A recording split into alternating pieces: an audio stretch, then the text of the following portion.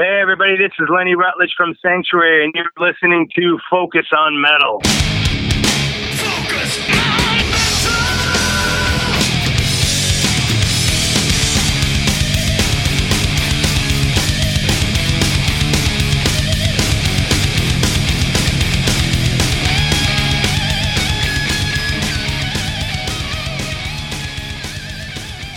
Hey, Metalhead, Scott Thompson here, welcoming you to October and another episode of Focus on Metal. Besides being an absolute clusterfuck, 2020 also happens to be the anniversary year for a ton of albums, and we've done quite a few of them already this year. And this week, we're going to do yet another one. So February 27th, 1990, Epic Records puts out Into the Mirror Black by the band Sanctuary. This would be their second and final album for Epic Records, and we wouldn't hear studio output from the band again until 2014's The Year the Sun Died. And of course, that album came out on Century Media, which is the label the band is still signed to. And this year, to celebrate the anniversary of Into the Mirror Black, Sanctuary is going all out with a nice reissue package of the album. And they're making it available in either a 2 CD or 4 LP set. What you get in that is the original album, all remastered.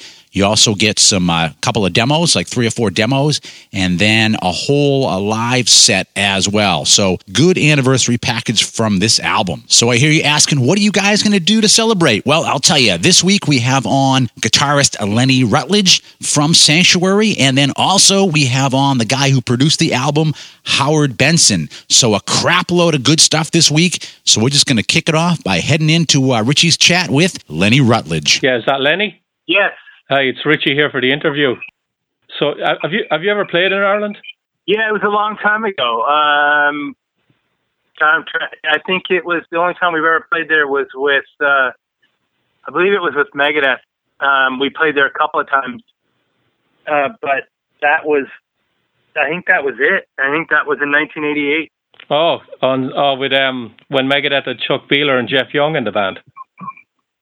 Yeah, in fact, that was like our first tour, our first big tour. That was the first time we came to Europe, was with that was our first stop. We came over with them and we played in Belfast and, what's the other big city there? Dublin. Yep, those are the places.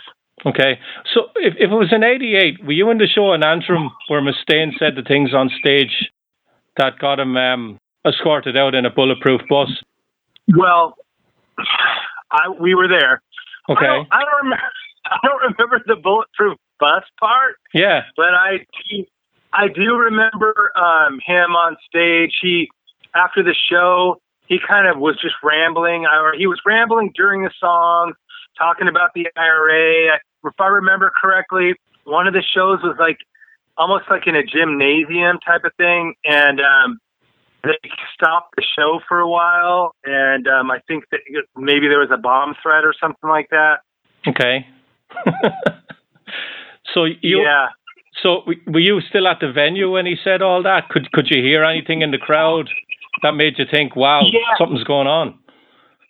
Yeah, it wasn't good. It was kind of a weird situation. He was really drunk that night, I think.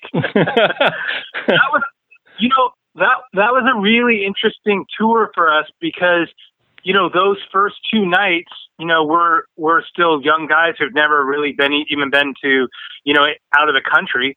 And we came over there to play with them. And I can't remember which city it was in. It was either Dublin or Belfast, but Dave got a brand new guitar and we were doing a sound check and one of the roadies left the guitar on the drum riser or really near it. And during our sound check, our drummer hit with one of the cymbals and the cymbal stand edged off the edge of the drum riser and the cymbal went down and it cut a chunk of out of Dave's brand new guitar. It literally was delivered that day or something, or he brought it with him from America. I mean, I remember him opening it up and looking at it and it took a chunk out of his guitar, just like if you took an axe to it. Oh man. I thought that was it. I thought, okay, here we came over here to play like 25 shows with Megadeth. We're going home now. Okay, and he'd already produced your record at that stage, hadn't he? Yeah, for sure. Yeah. So he was all right about it though. Okay. Well, what did you learn from him as a producer, from Dave? I mean, it was our first time in, the studio, and I think we were so blown away and in awe by him and everything that was going on right at that time. He was more of a mentor than anything. He would always give us advice on, how to handle ourselves and, what to do, what to, kind of how to present ourselves and, what to expect on tour and the kind of, basically one of his mottos was to eat shit, smile, and ask for more, I mean, he really taught us a lot, I think, and a lot of it, I think just being around and being able to see, what he did and, it was very inspiring. I mean, I don't know. I don't think he would consider himself a role model because, I mean, at the time, I'm sure he was having a good time, but for us at the time, it was quite the education for us. But as far as a producer, I mean, I think this was Dave's first time really producing. And I mean, I think he was learning and we were learning and we were just having a good time and loving every minute. I mean, for us, that was like a dream come true. It's something that didn't, it doesn't normally happen, that when we met him and everything, it just like that to us, we were just waking up every day going, wow, is this really happening? When you went in to do Into the Mirror Black, and I'll get into the reissue now in a few minutes, Lenny, did you want Dave Mustaine to do it or did you want Howard Benson to do it? Well, I've kind of been asked this before and there was some rumors about how this all went down, and I've heard this from a couple of people. I have not talked to Dave Mustaine since back before Mirror Black.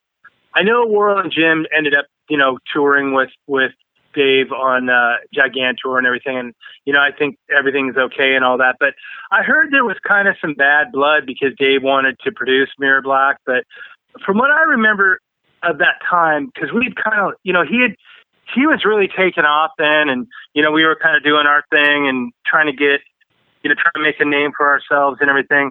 And he seemed like he was really distracted. I know he was having some, trying to get his shit together as well, and he struggled with a lot of things too. So we'd kind of heard that it probably wouldn't have worked out very well for us. So we just thought he was pretty much not really all that interested. But we heard later that maybe he was a little.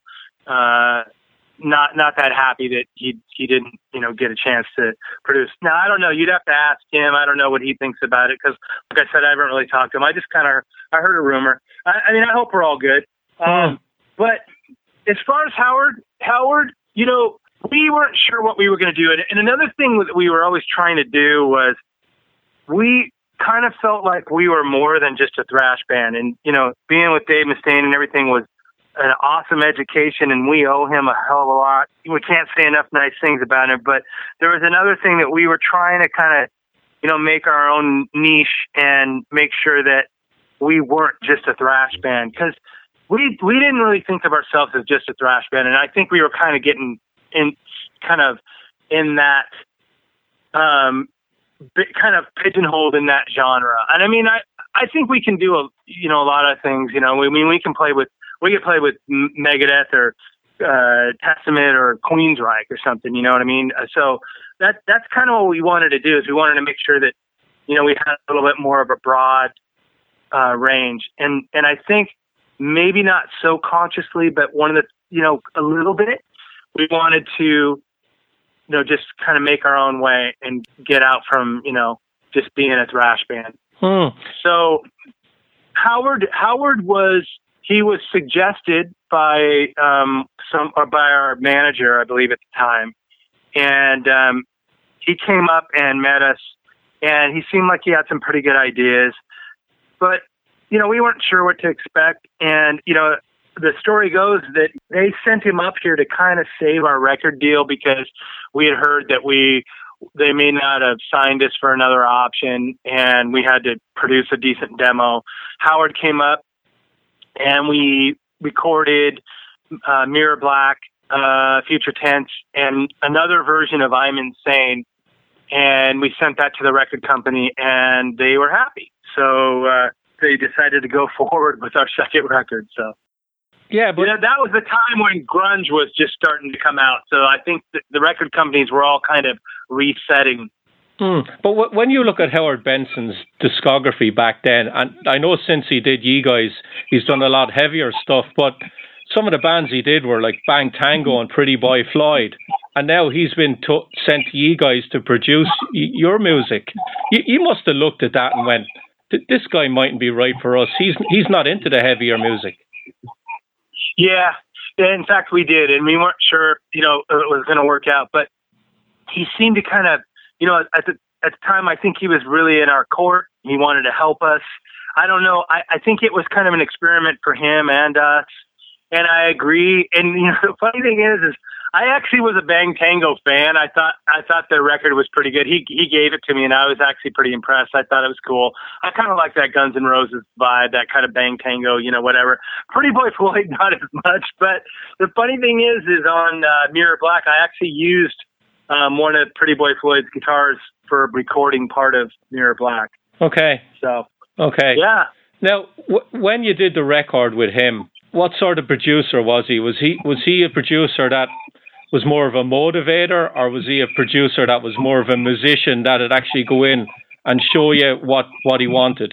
Howard's an amazing musician, and that was really cool because, he could actually, he could suggest things. I don't know that he suggested a lot. He may have suggested, like maybe bending a melody here and there or something.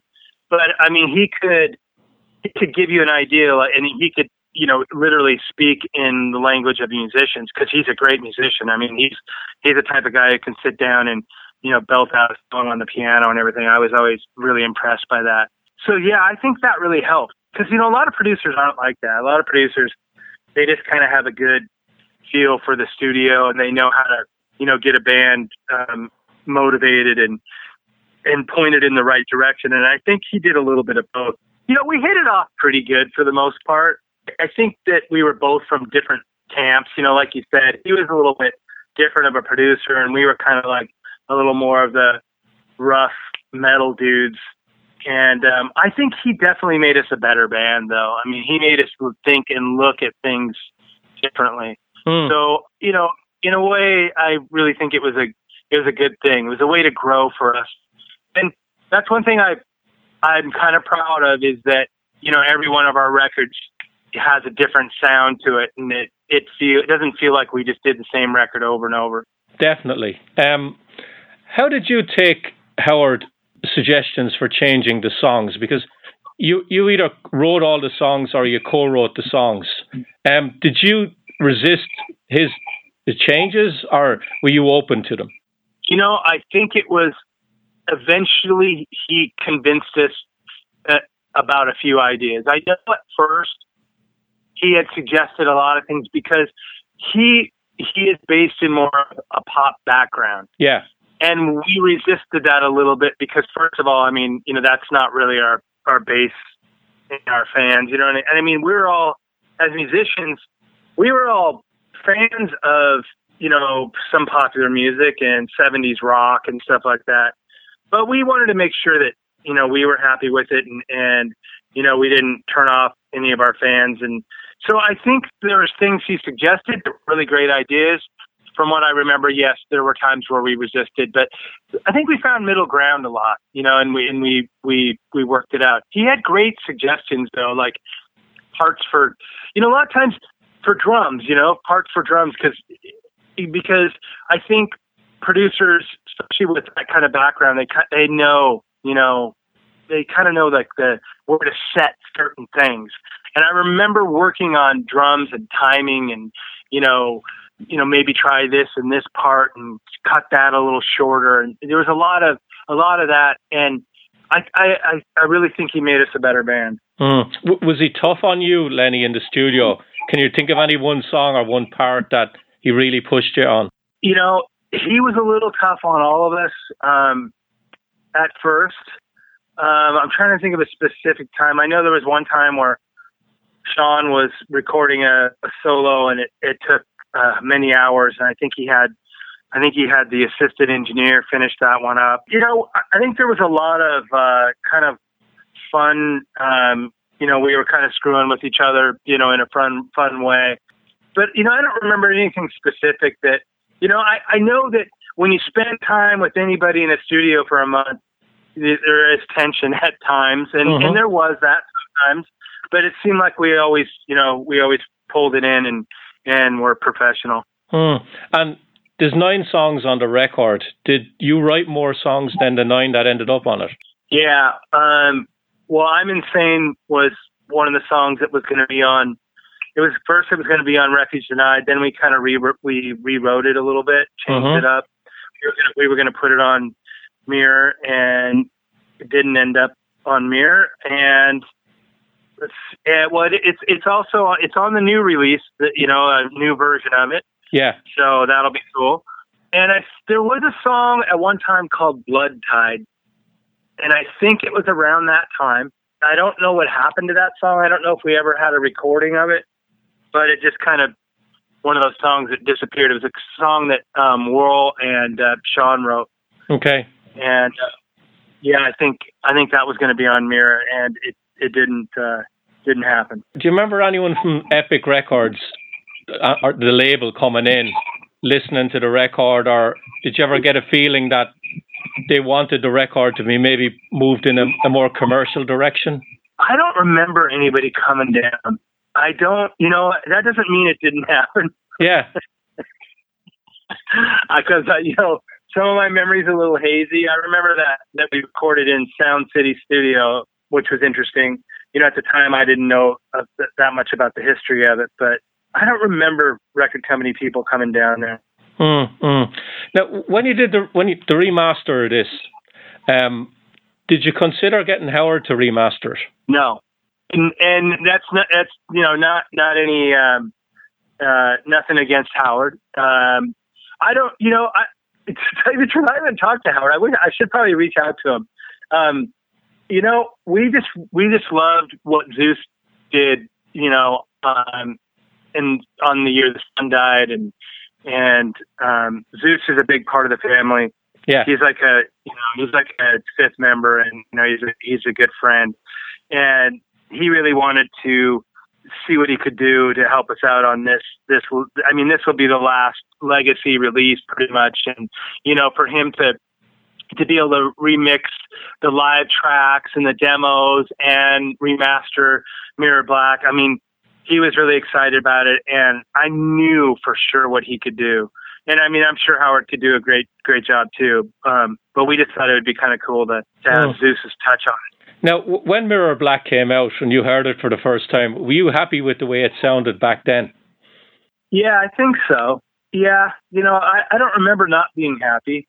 I'm sure there was probably times, you know, where you know, are a little picky about certain things, and there's always compromises that are made. I don't remember being, you know, really unhappy about it. So I think we were pretty satisfied. Now, you did a video, and I think Future Tense was the single from that record. It's kind of hard to pick a single from it, though. It's not really an album with a lot of singles on it. Yeah.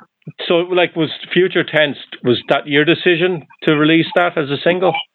I think so. That seemed like, you know, a song that, you know, a lot of people could enjoy. Maybe kind of like, I don't know if you'd call it a crossover song or whatever, but it just seemed like, I don't, again, you're right. I mean, it's not like a pop song or something, but probably one of the more easier to digest for the, you know, populace, I guess. Yeah, we had a good time with that video. You know, we were out in the middle of nowhere, somewhere up in the hills in Los Angeles somewhere, and there was a forest fire that had recently come through there. And I remember that day because that day was I think it was either the day of or the day after Stevie Ray Vaughan died in that helicopter crash. Yeah. Yeah. So our management was with Stevie Ray Vaughan too, so it was a big deal. Yeah.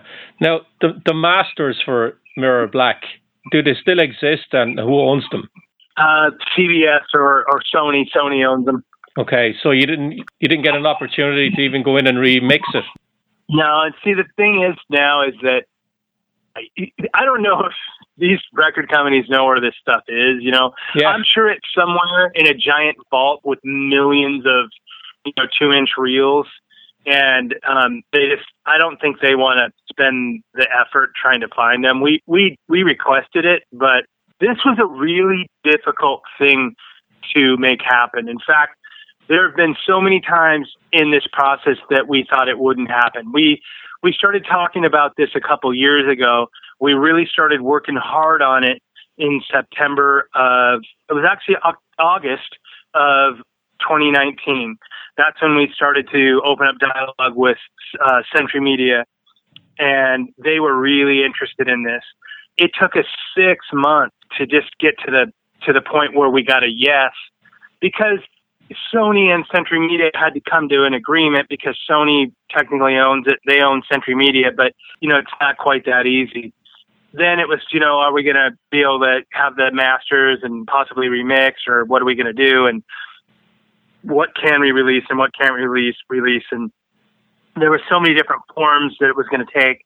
And then finally, sometime in January, we got the green light to release the live stuff and the demos and remaster and everything. So it was pretty exciting. And then, of course, COVID comes, and, there's, that kind of derailed us a little bit too, because we had a tour planned for September of 2020, and we were going to play all of Mirror Black, and we still will, probably next year when everybody's over this COVID thing. Hopefully we all come through it.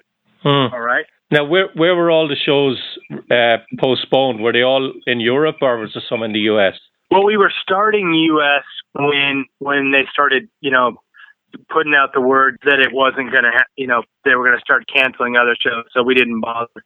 But we already had shows that were booked in Europe, and those all canceled out, of course. So, Lenny, do you think Europe got you guys earlier on quicker than the American audience? Absolutely. Yeah, I seem to get that a lot from a lot of bands, that, especially the heavier bands, that the European audience just get them straight away, and the American audience, they're a lot harder to get. Yeah, totally.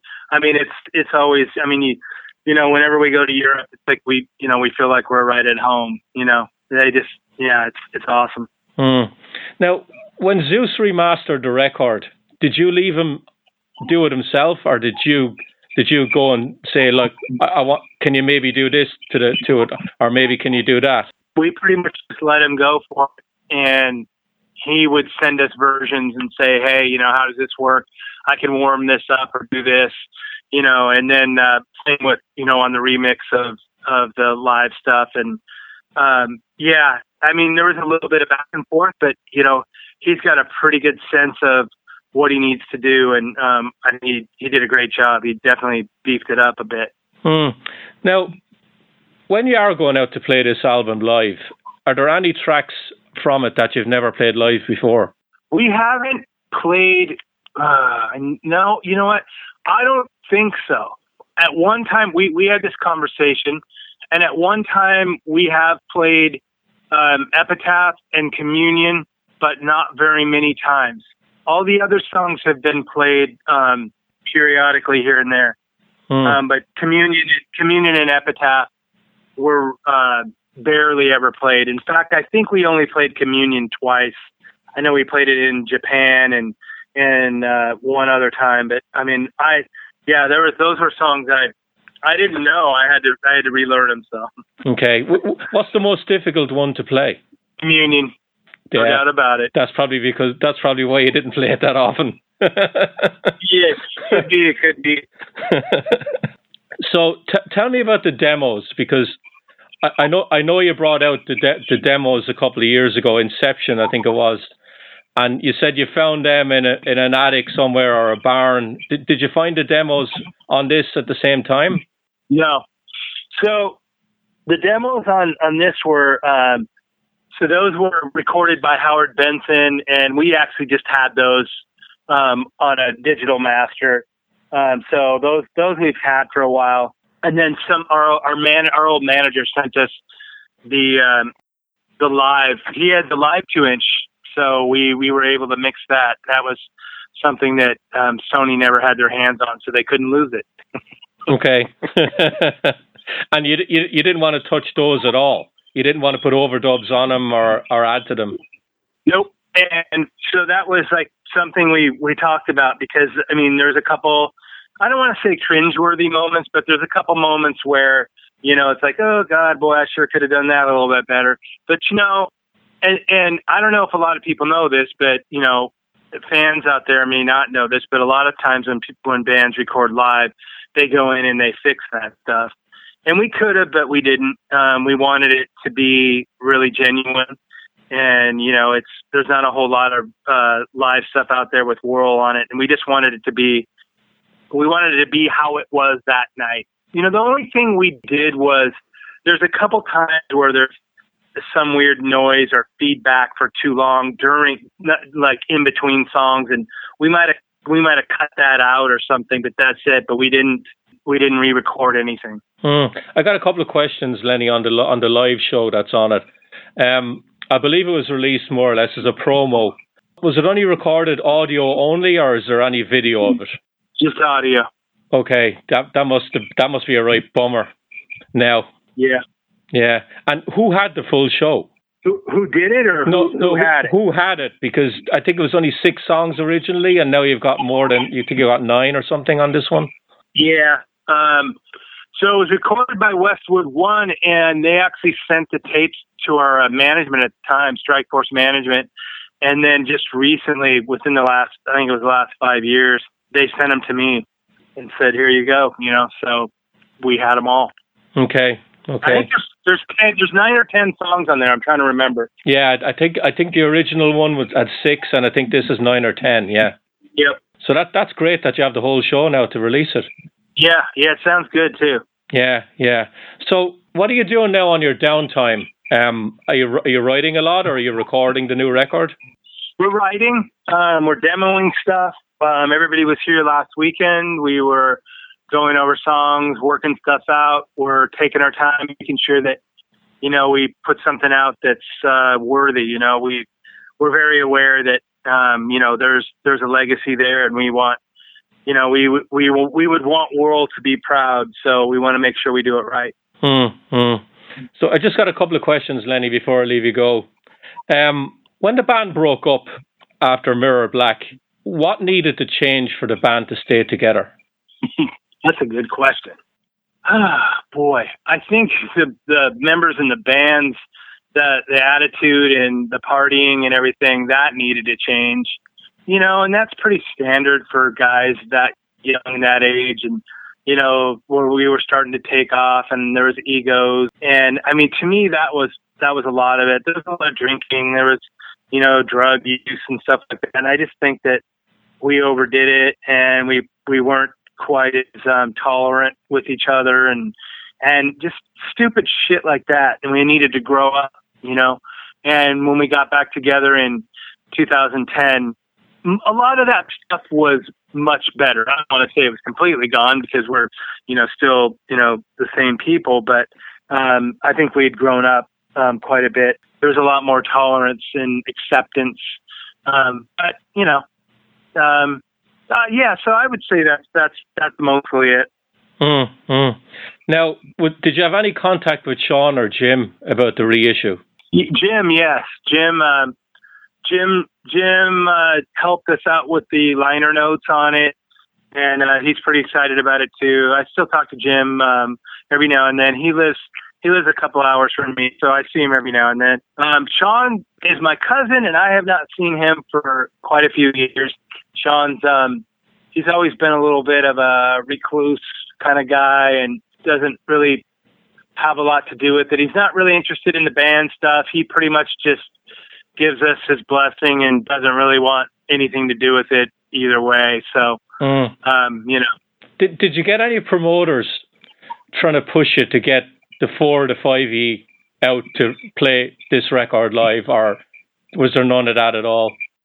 Yeah, you know, it's funny because I have had people mention that, you know, and it's just probably not something that's, well, for Sean, there's no way. He's just definitely not interested. You know, we've played with Jim. Jim joined us on a show and played a few songs with us, and we had Jeff Loomis up there and Jim. So that was as close to the original as we could get it. Final question, Lenny. Do you think Epic Records ever got ye guys? Like, they understood what sort of band you were? No, I don't think so. I mean, I think they were trying. I think it was just one of their, hey, we have to have, a few of these types of bands on our roster, and they probably really didn't. I think they were knee deep in, more of the pop stuff, and I really don't. I mean, I don't fault them for anything. I'm sure it was just, hey, they wanted to snap up what was hot at the time, and I'm grateful that we had a record deal and all that. I'm grateful for all the good things that happened, but no, I don't think so. I mean, a record company like Century Media, I mean, nowadays those guys, I mean, they, for the most part, they get it. I'm sure everybody could complain about their label in some way or another, but Epic was a little bit, I don't know. Yeah, it's like you said, I don't think they really got it. I'll tell you how I got to buy the record.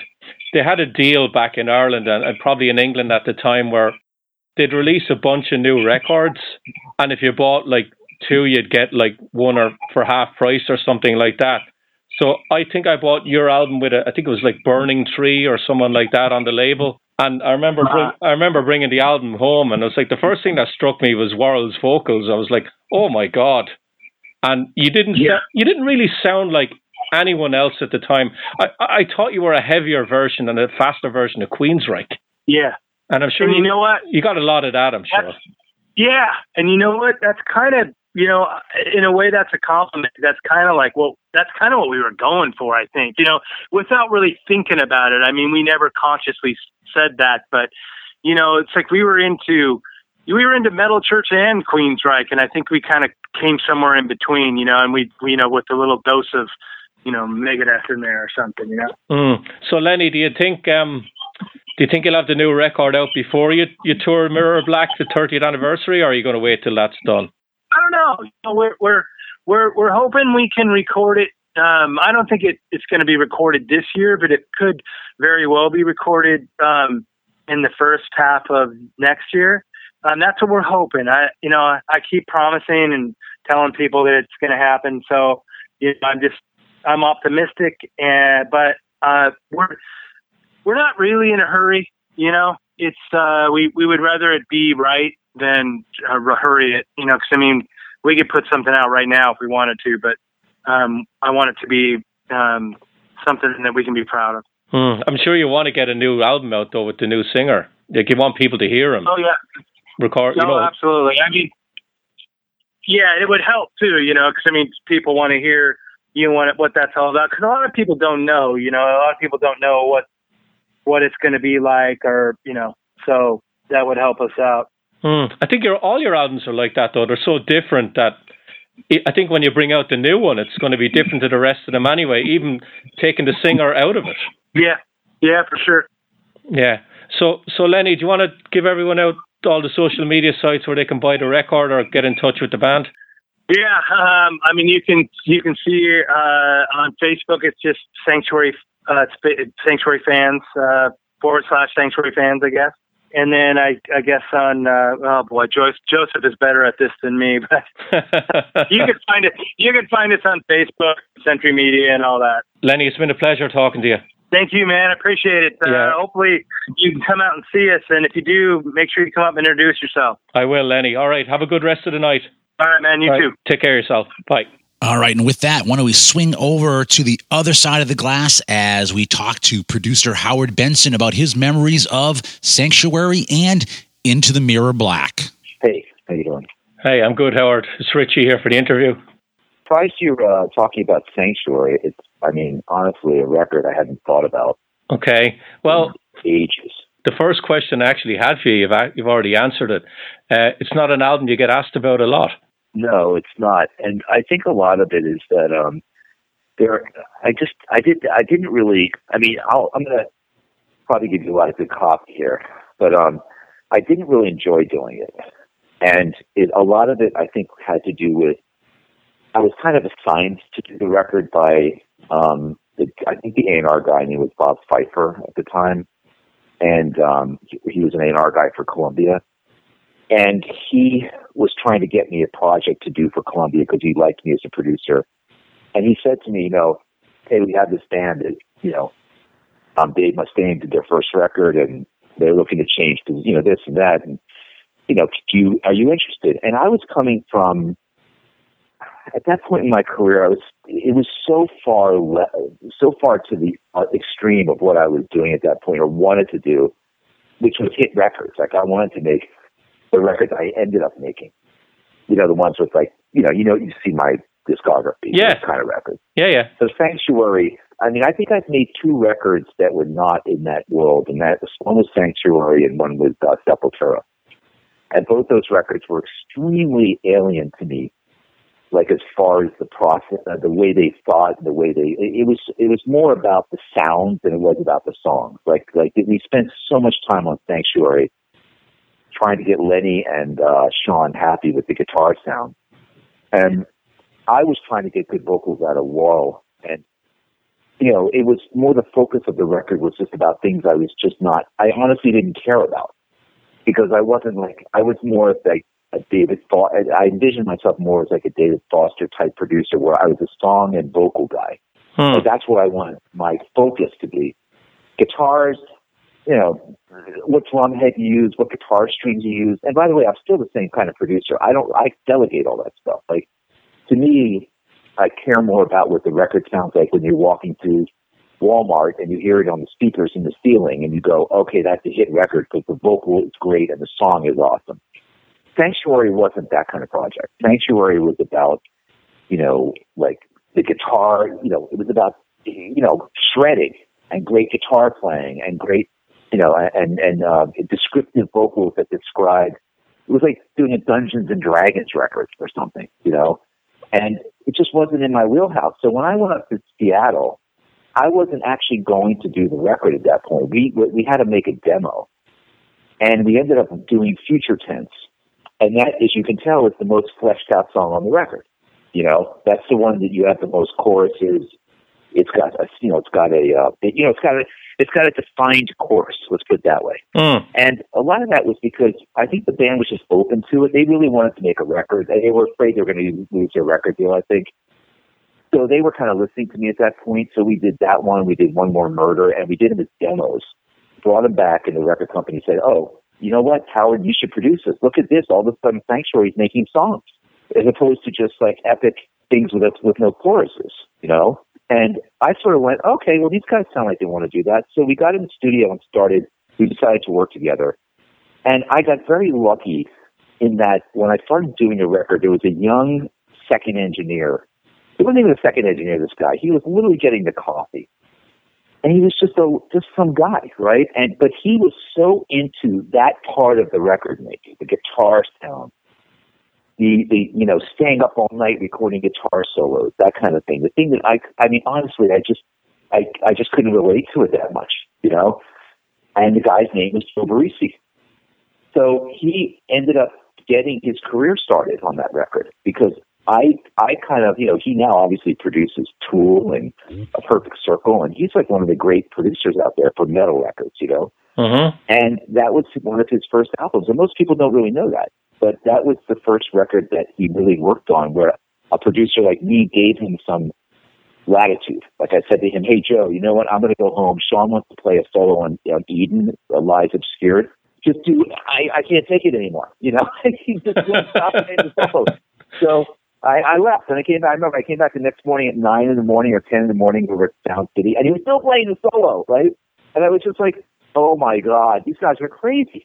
So, but Barresi was able to do it. Barresi was like still there hammering away at it, So it was kind of one of those kind of projects where I started to get more and more into it because I started using some digital technology at the time. I don't think the band was aware of it, but I was kind of doing some editing inside the computer and doing things like to make the songs a little tighter.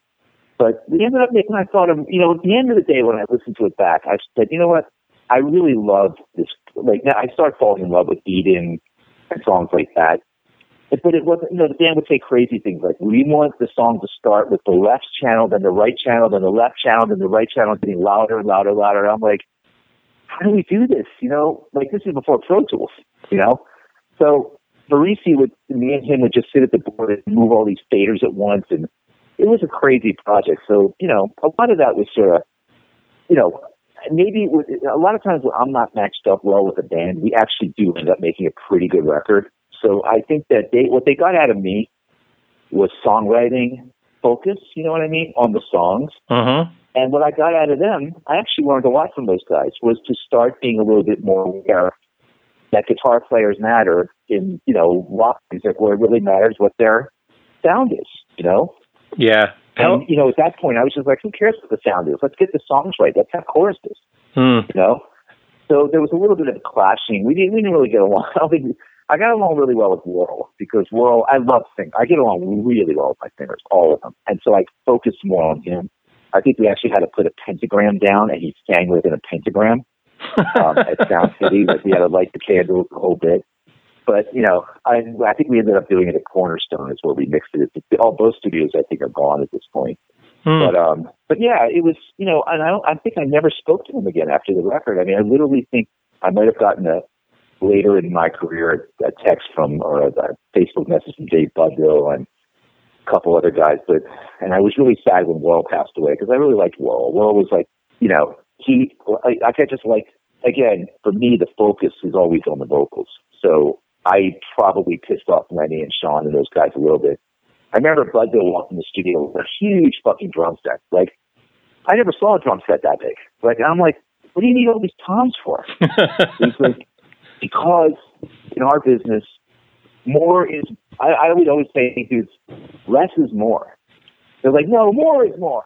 And I'm like, okay, So, that's sort of like, okay, more is more. So I have more guitar parts and more drums and more stuff and more this and more that, and longer songs and crazy parts. And, all right, And then when I did Sepultura, I was a little bit more prepared for Sepultura, because I had already been through this with those guys. But Sepultura, when I did Against, that took it to another level. I sat in Sao Paulo, Brazil. I talk about songs with no choruses. I mean, yeah, he was like wondering, what are they doing? Yeah, I love that band. I'm a big fan of Sepultura. Yeah. It's funny, when I went to Brazil, I produced that in Brazil, and I actually didn't realize how big they were. They're like the friggin' Beatles. Yeah, they're massive. Like, oh my God. And I just ran into Andreas. I hadn't seen him in like 20 years. And I saw him at NAMM. It was so good seeing him. And those guys did not know how to not spend money. Like as opposed to Sanctuary, where we were on a budget. Sepultura was like, we don't care if we bankrupt the record company. We can do whatever we want. So I was like, yeah, okay. They're like, we're going to fly to the islands of Japan to record Dakota. I'm like, we are? That's not cheap.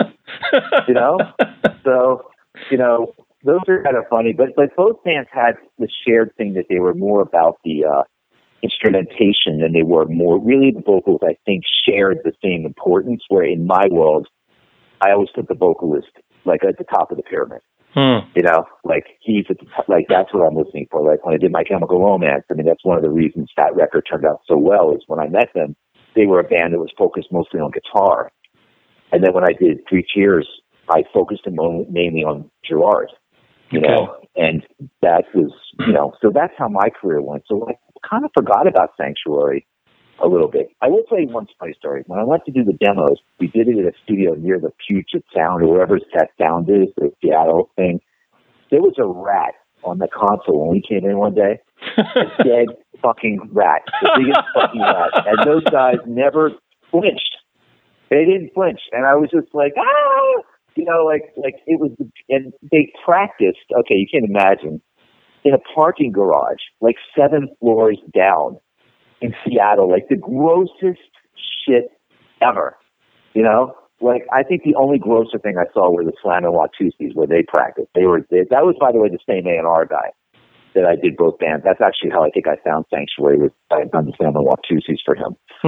And so, yeah, so that's the thing. That's why when somebody called up and said, I went to the Mirror Black, I was like, wow, I didn't realize. But then it has become I've noticed that in my my feed that's become kind of a classic. You know, I guess that there is a certain love for that album, but I'm not. Maybe you can enlighten me what it is, because I don't know. Well, you know, I think some of it, Howard, is, I think because Worrell passed away, he'd done another record with him, and then a couple of years after that, they'd passed away. And right. I think there's the nostalgia thing as well, that all these anniversaries of all these records keep coming up. And as well as that, Howard, I think there's certain albums that were released back then that were kind of ahead of the game, sound-wise. Right. And like when I spoke to Lenny, I said, you guys were kind of a cross between Queensryche and maybe something like Metal Church. And right. he kind of agreed with that. But there was no other band really that sounded like Sanctuary. They had Worrell as a vocalist.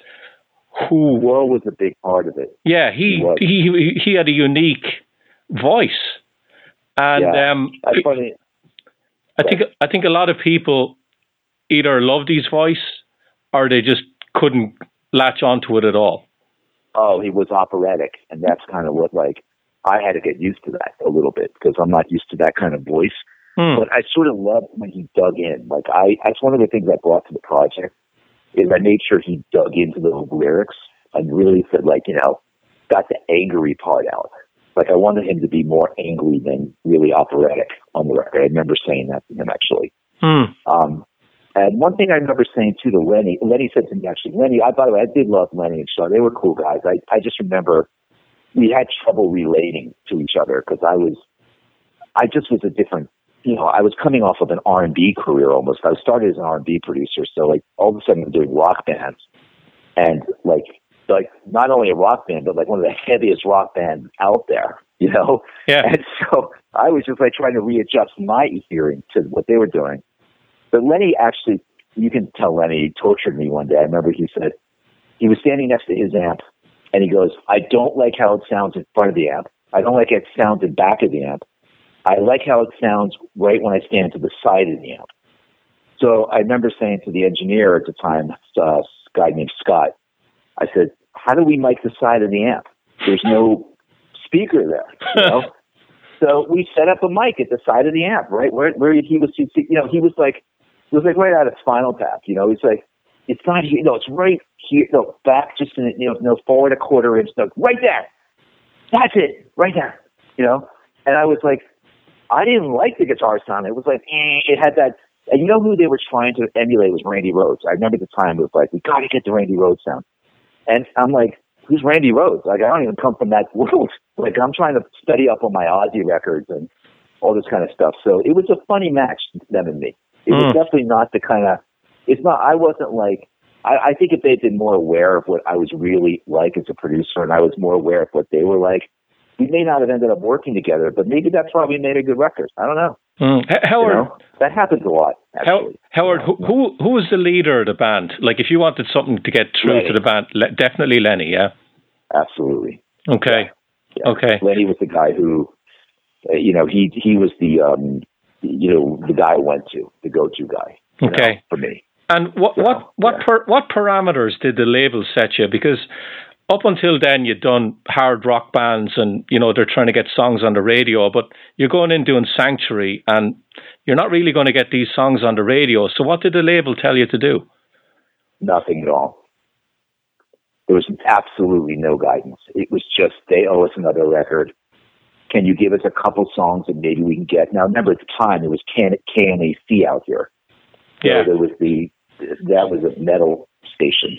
And Metal Blade Records was kind of doing well at the time. So that was more of a Metal Blade band, really. You know, I mean, they would have been more at home on that label. But Epic signed them, and, you know, they just said, you know, after we came up with those first, you know, One More Murder and Future Tense, they thought they could get those on the radio. I never thought we could get those on the radio. But they were the closest things they had to songs they could get on the radio. And if you notice on the songwriting credits, I think I'm credited as a writer on both those songs. Yeah, you are. So, so I kind of added, you know, my, you know, a little bit of that. I mean, look, they wrote the songs, there's no doubt about it, but I nudged them into pop world a little, so the choruses, you know.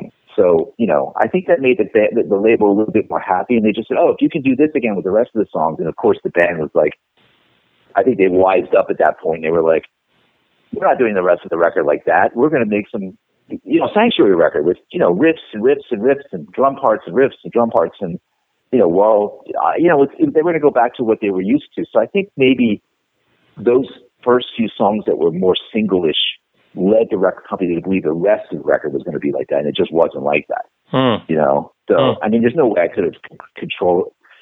Nowadays, I wouldn't let that happen. You know what I mean? Like I would be saying to the band, hey, look, if you're going to hire me, you want hit records. And if you're going to do this, I'm not interested in working with you.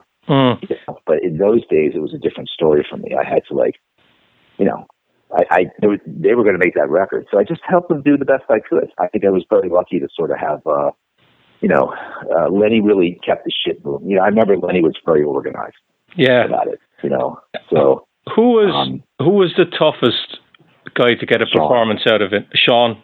Yeah. Any particular? Sean was, he was just,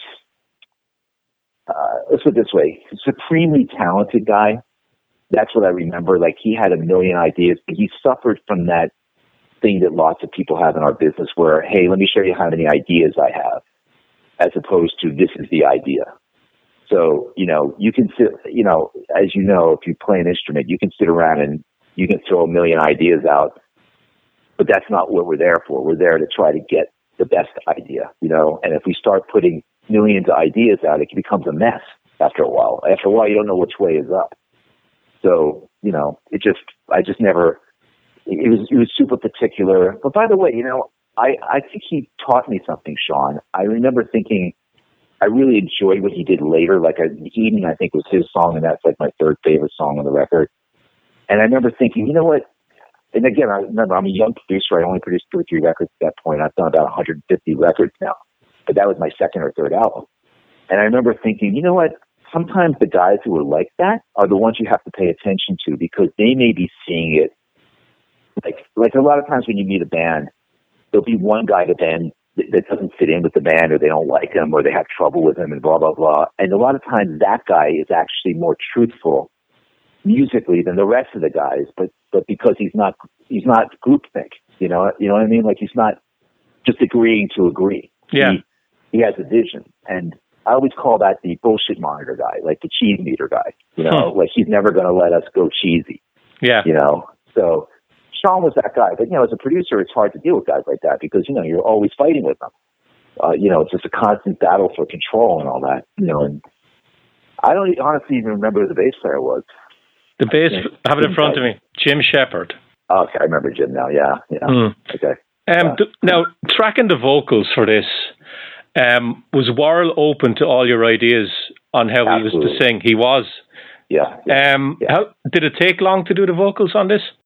Yeah, because back then we had to punch everything. But the one thing I had was really good pitch, and I developed it from being in bands my whole life. Before I became a producer, I was in a lot of cover bands, and my original bands I was in were terrible. But one thing you get from being in cover bands where you play lots of other people's songs is you get a really good sense of pitch because you're playing really good in-tune songs already. So I was able to get him to sing really. I remember he sang sharp a lot. Well, and I think I used a few really a couple of studio trickery to get his voice to be in tune. Mm-hmm. But I think he was generally speaking, he delivered for me, Yeah, I don't remember the process too much, but I just remember I liked doing vocals with him. When he got operatic, I didn't love it that much, but I liked it when he got, aggressive. I thought he sounded really good. Yeah. Now, Howard, when you mix the record, are you someone who likes to go away and mix it on your own and you don't want any of the band members' input, or do you want them to listen to rough mixes? You know what? I don't remember how we mixed it. I think we mixed it at Cornerstone with Joe Barresi. I think he might be credited as a mixer on that one. I don't really remember. Yeah, it's Cornerstone Recorders, Chatsworth, California. Mixed. That's right, Cornerstone. Yeah.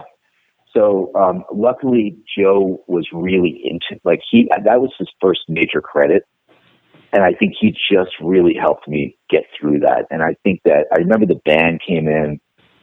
It's a blur, to be honest. Yeah. I mean, I've done so many albums since then. It's really hard to think about the mixing, but I do remember we had to do quite a few mixes to get them, but they weren't as bad. It's funny. I've had way worse experiences with mixing than with these guys. So I thought they were actually not too bad. I think the hardest part were the guitar tones, honestly. I remember just suffering. I just couldn't tell anymore, what we were doing. We were just going through so many. We just could never get it right. We couldn't get. They were just never happy with the guitar sounds. And I'm not. When I listen to the record, I'm not nuts about them either. But I can kind of see what they just sound really like. There's no mid range in them. Like I'm used to a lot more mid range. That's where a lot of the tone comes from on like rock records. But on these metal records, a lot of times they duck the mids out, so you don't hear as much of the mids. So that's a record where there just weren't a lot of mids in it. Yeah, I just got a couple of questions left, Howard. Sure. Warrell Dane, I have a quote from him here on his days in Sanctuary. And he said it was a horrible, horrible experience. And he says, number one, because the people in the band really didn't like each other very much. Did you get a sense of that in the studio? Yes. Okay. And how are you able to handle that? Because you're the producer, you're the guy in charge. You kind of have to be like a human resource manager as well. Well, I wasn't that good at it at that point. I could have been better. I was a little scared of them, to be honest, because they worked with Dave Mustaine. And again, I was not the Howard Benson I am now. So I kind of felt like I didn't have any plaques on the wall. So, I always kind of joke with people when they come to my studio, they see all these gold and platinum records and they go, well, you got this huge ego.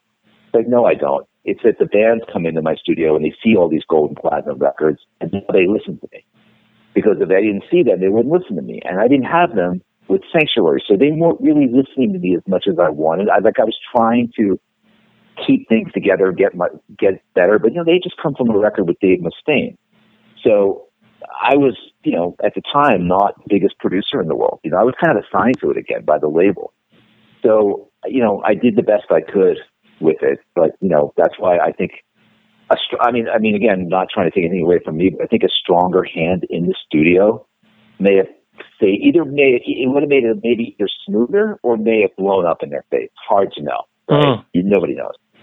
So, I just was really out of my element. I did a Rascal Flatts record about 8 years ago in Nashville, and it was almost the same experience. I had never done a country record. And I literally, after all the hit records I've had, I still felt like a fish out of water during that country record. And it was because I just didn't know the people. I didn't know the tempo of Nashville. I didn't know that, there's a certain way they do things. And I think with that band, it was a certain way they did things that they were used to with Dave. So, although with their selection not to work with Dave again, I believe, or maybe it was Dave. I actually don't know what happened with that. I really don't know. I asked Lenny, and Lenny couldn't answer it either. He kind of felt that Dave didn't want to do the record, and then they found out later on that Dave was annoyed that he wanted to do the record, and there was a lot of cross messages there. I think what probably Dave saw, this is just hypothesis, is that band did not get along very well, and who wants to go through that again? That's most likely, because I remember Warrell's right. It was really difficult to do that. Right? Like I said that up front.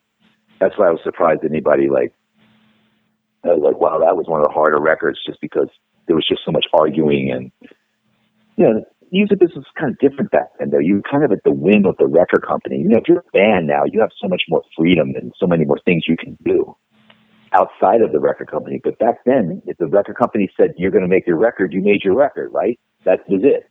They said, you didn't make your record, you didn't make your record. You didn't have any choice in the matter. So, it was a bit more, you were at their whim. So I think the band also suffered because of that. They did. Oh, by the way, and they were right about this. The record company didn't believe in these guys at all. They couldn't have cared less. They didn't care. They never showed up. They didn't listen to anything. Bob Pfeiffer was a pop guy. He ended up, exiting out of the music business. Just wasn't really anybody looking at us. So we just did whatever we did. That was it. They never even called you in the studio to see how it was going? Phone call? Wow. No, not once. Okay, so the band, no matter if you had done the Black album, the Metallica Black album, the band were done anyway as far as they were concerned with the label. Oh, yeah. But they didn't, I think the band was I think Warrell touches on something here that is a thread that the band just didn't get along so well, and they were I remember Bob said to me, it's almost like why he brought me in. He just didn't want to deal with it, and he knew I wanted to work at that time. I needed to work, and he's like, hey, you do it. You know, you want a project, dude? Howard, you produced one record? Here, do this one. We'll see if you're any good. You know? And so that's how it went. I mean, I didn't know these guys. I've never heard of them. You know? I mean, I didn't know who they were. Like, I seriously never listened to that kind of music. That's the stuff that I used to run to Mike Saley from Metal Blade. And he'd say, yeah, we just put out the latest, so-and-so record. I don't know what record I don't know what you're talking about, any of this stuff. But I actually ended up doing a Mossy record for Metal Blade after that. Okay. It's funny. And Alex Mossy. You ever hear that guy? Yes, I have, yeah. Yeah, I did. I actually wrote the biggest song called God Promised a Paradise from his Downtown Dreamers record, one of the more forgettable albums I've ever done. But it was a chaotic time in my career, I'm sure in Sanctuaries at the time. So when you finished this record, I'm guessing that the overriding emotion you had was relief to get it. Was it? Thanks. Really? I just wanted to get paid and get out of there. It was that bad. Yeah. Well, you know what it was? It was that I didn't like it that much. I mean, at the time, I just thought, it's all right. Like Future Tense and the songs that were songs I got. But I remember how much we suffered doing Eden and how much long that song took. I don't even remember the rest of the songs, but I just remember how Sean was super intent on getting Eden. And I was happy that we got him happy with that. So it was a weird emotion I had about it because I was really happy that he got what he wanted. But it took so much out of me and out of even Joe at the time and the engineer and everything. We were just like, oh, God, this band, if these guys can last like another year, the labels never. Epic Records, first of all, is a major label. If you put that on Metal Blade, it's one thing. At least you're going to get the scene. At the time, the zines, you know what I mean? You're going to get I don't even know what Kerrang or Metal Edge, I'm not sure that those magazines were alive at that point, but you're going to get those magazines. But Epic didn't know anything about that stuff. I don't even know if Epic signed these guys. I mean, it was so left field for them to sign Sanctuary. I think Howard, they signed them to have a band like that on the label because all the other labels had the same type of band. You're right. It's I think Megadeth and Metallica were starting to blow up, and probably Mustaine endorsed them, and just one of those things. So, but they didn't do their homework. Yeah, the funny thing about this album, and I mentioned it to Lenny, how I found out about this band is Epic released all these albums in a short space of time in Ireland and Europe, and I'm not sure about the US. And they were doing offers on them, like buy one, get one free kind of a thing. So you had a brand new record. You had a brand new record out, and this was in the pile. And I just picked it up by chance. I'd heard good things about it, and I loved it. But that'll tell you about the label's mentality back then. It was like, we'll put the new album out. We won't do anything really to promote it, and we'll just try and get rid of it. Get rid of them, exactly, because they could write off the get one free one and write it as a tax write-off. Yeah, Yeah. So that's what labels used to do back then. Or they would put it in the basement of Columbia Epic Records and flood the basement and then say that they flooded the basement. That's what they did with Sgt. Pepper's. That's the remake of that one when they did it with maybe the Bee Gees, or I forget who it was, Elton John or something. I don't know. They did a remake or Tommy, I forget, one of those bad records that Polygram used to do, and when they couldn't sell them, they'd put them in the basement, turn on the sprinklers, and then say, "Oh, we just lost 1 million records," and write them off. Wow, those are the good old days. Yeah. So Howard, what are you working on now? What am I working on now? I'm doing a new 3 Days Grace record now. Okay. And this will be my fourth album with them. I do a lot of multiple band albums. Actually, I sort of have a good stable of clients. I have a record company, which is more important to me than anything right now. It's called Judge and Jury Records, which this artist named Diamante is signed to that label, and she's doing incredibly well right now. We started, we took her from Better Noise Records and signed her, and she's this 23-year-old blue-haired rock singer who's just amazing. I love working with her. And I just put out a Apocalyptica song with Lizzie Hale singing. Okay. Duet, and I just put out In Flames. We did their Clayman record. And by the way, I have to give Sanctuary credit here and Sepultura. I could never have worked with In Flames. In Flames is a bit more pop than those bands, but there's still elements of Sanctuary and inside In Flames. This very, epic, gothic kind of metal music. So I've done 2 albums with In Flames. I also have a Junk Bunny record out this year. I have a new 10 Years record just came out that I produced. And that came out yesterday, actually, or last Friday. That's right. Okay. So, yeah. You're incredibly busy. Well, somebody has to produce this stuff, right? Yeah, That will be me. I've spoken to a lot of producers over the years, and I don't know what it is, but none of them want to stop working. Even with all the changes in the music business, they still love what they do. And obviously, I've never spoken to you before, but you were obviously the same as the rest of them. Yeah. I think that we're kind of like, I always equate my career to Brett Favre, the quarterback. Like, I hope I know when it's time to hang up the cleats, right? I don't want to overstay my welcome. Yeah. I don't want to be, I don't want to be, just playing for Liverpool too long, and then the fans boo me. I've been to a Liverpool match, so I don't want to be in that stadium when they start hating on you. So, yeah. I mean, I just don't know when that is. And part of the reason, by the way, I started the record label is to kind of edge into more of an executive thing, which I've always wanted to do. So by having the label and having a few bands signed, it's a different level of involvement. Like, now you're dealing with streaming issues and algorithms and, TikTok and Instagram and YouTube and all kinds of like collection. It's pretty cool, actually. I think the streaming thing has absolutely reinvigorated the rock business.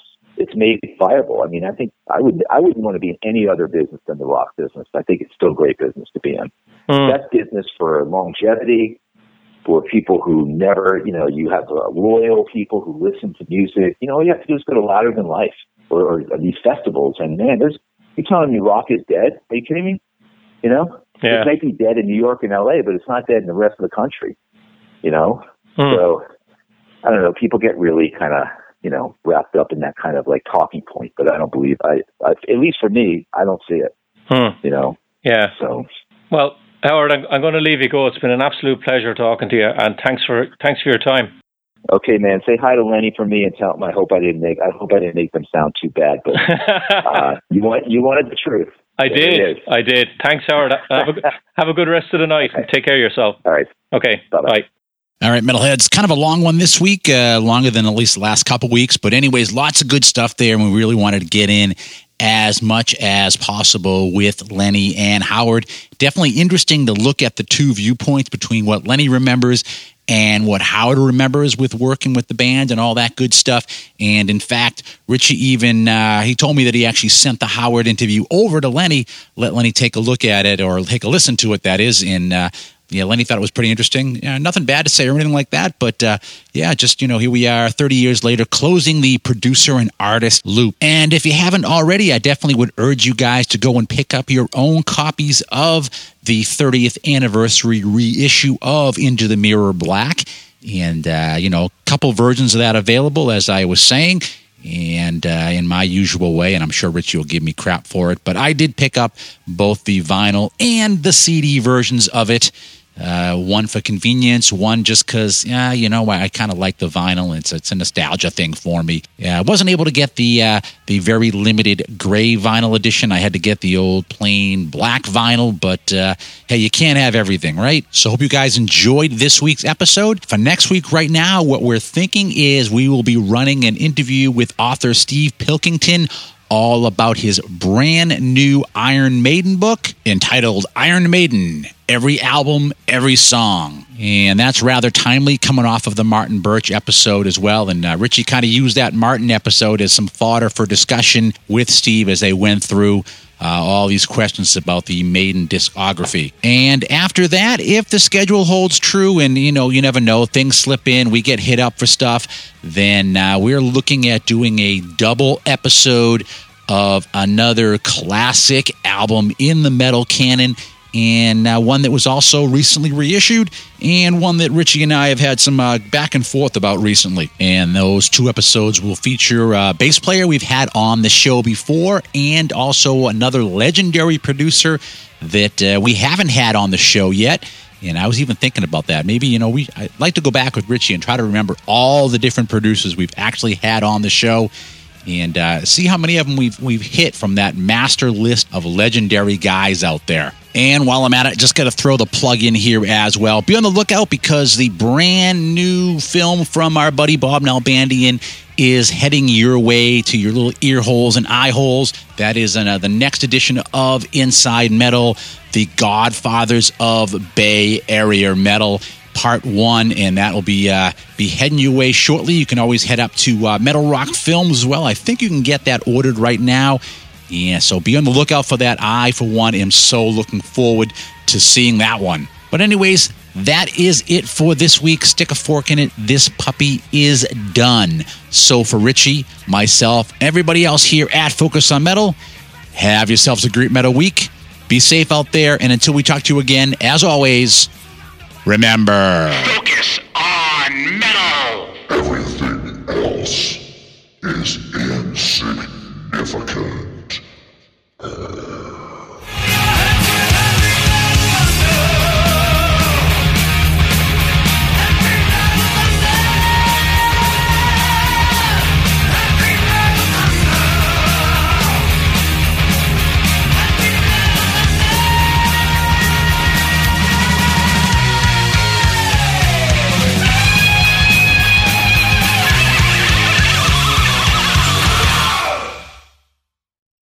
You're still here?